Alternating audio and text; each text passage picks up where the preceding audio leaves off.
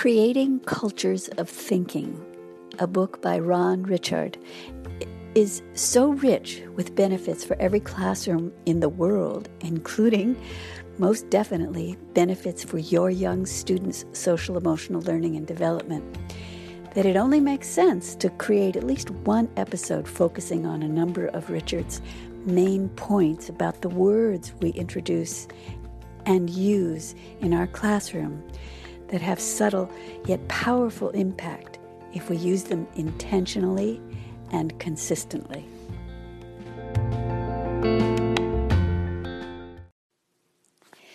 Welcome to the Not Your Normal Social Emotional Learning Podcast. My name is Nini White, or Janine White, whichever is easier on your ears. I'll open this episode with a quote from the introduction to Chapter 3 about language. Ron Richards writes, "Language is the system of communication used by a community, and a class is certainly a community, to negotiate shared meaning and build group coherence and understanding around ideas, behaviors, and actions. As a culture shaper, language helps us to direct attention and action. However, the words and structures that make up language not only convey explicit surface meaning, but they also impact a set of deeper associations and connections that implicitly shape thought and influence behavior.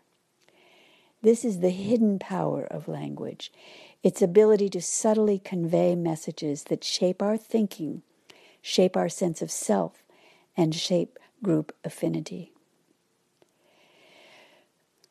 Richard identifies 7 areas of language that guide, direct, and I would say also add color to students' learning and thinking. And those 7 languages are the language of thinking, the language of community, the language of identity, the language of initiative, the language of mindfulness, the language of praise and feedback, the language of listening.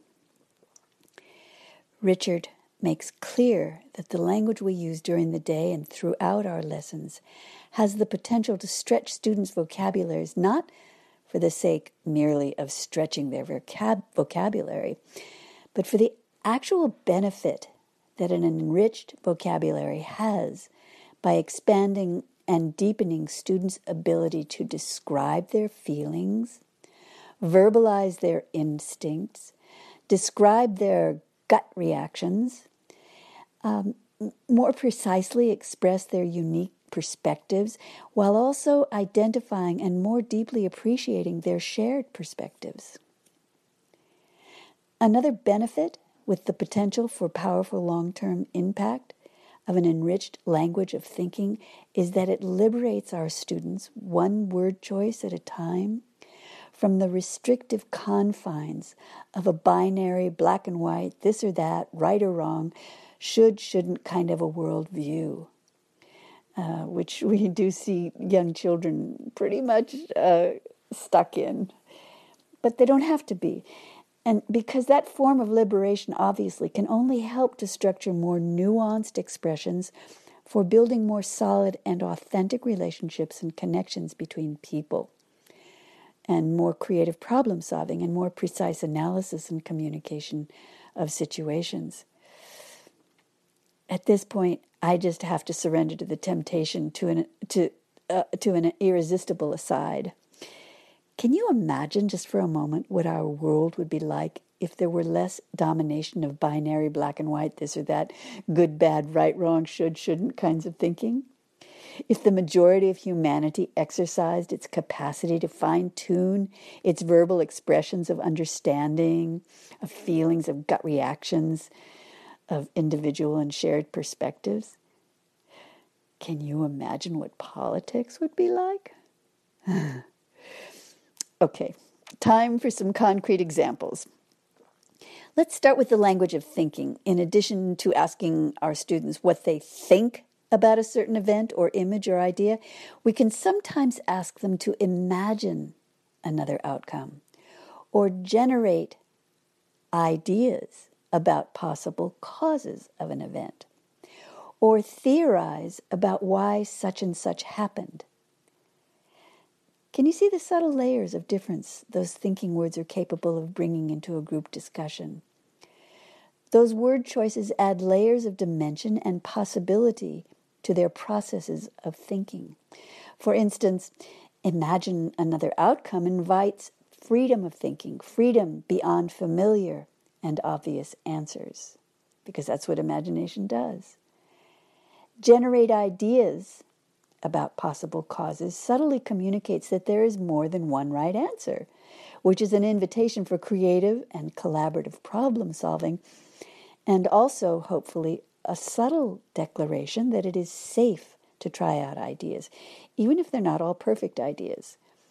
Mistakes are no big deal, and once we, as teachers, have made it clear that mistakes are a legitimate part of the discovery process, experience has proven in circle time discussion after circle time discussion that students who tend to be shy or who resist engaging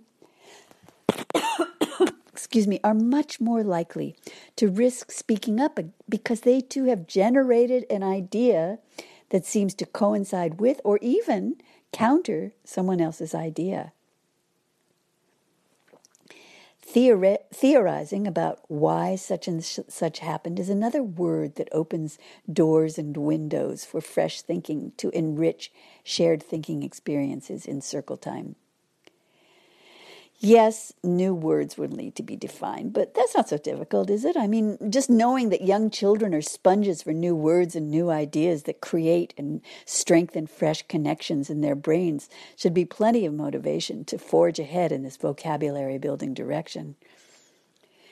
By enriching the language of our students' thinking, we are actually making our jobs of developing their social, emotional, and life skills development much easier, because we are, in effect, providing them with their own tools for reflection on as well as planning for their own behavioral choices. No lectures required. Less and less reminders and corrections required.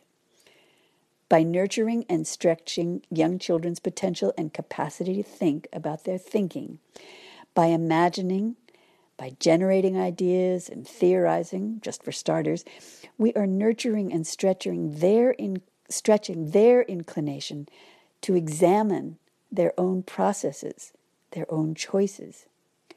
Having a language of thinking is essential for identifying processes for examination. What we're revealing here is another level of benefit, enlivenment of metacognition, which is so much more than merely looking backward at what has happened.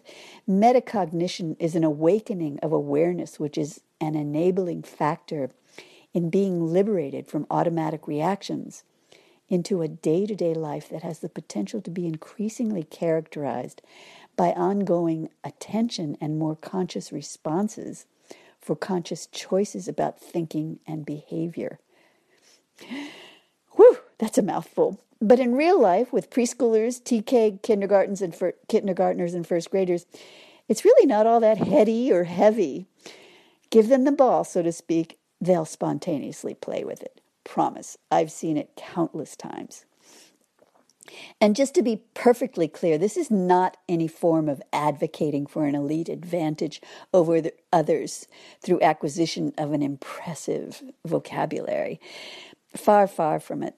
This is, to use an example from another important area of children's development, about purposefully providing our students with a fuller set of crayons and paints for their own artwork, which will ripple into benefits for everyone in their circles of life, including themselves, but not just themselves, both short and long term. Good?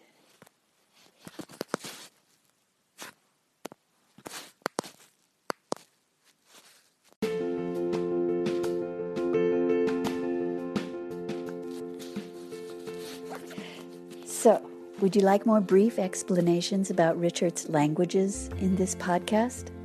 I hope so. I look forward to creating those episodes. soon. Until next time. Oh, wait, you've hit that subscribe button, yes? And if you leave comments, even if they're brief, the visibility of this podcast will increase, which we would appreciate so much. Okay, thank you.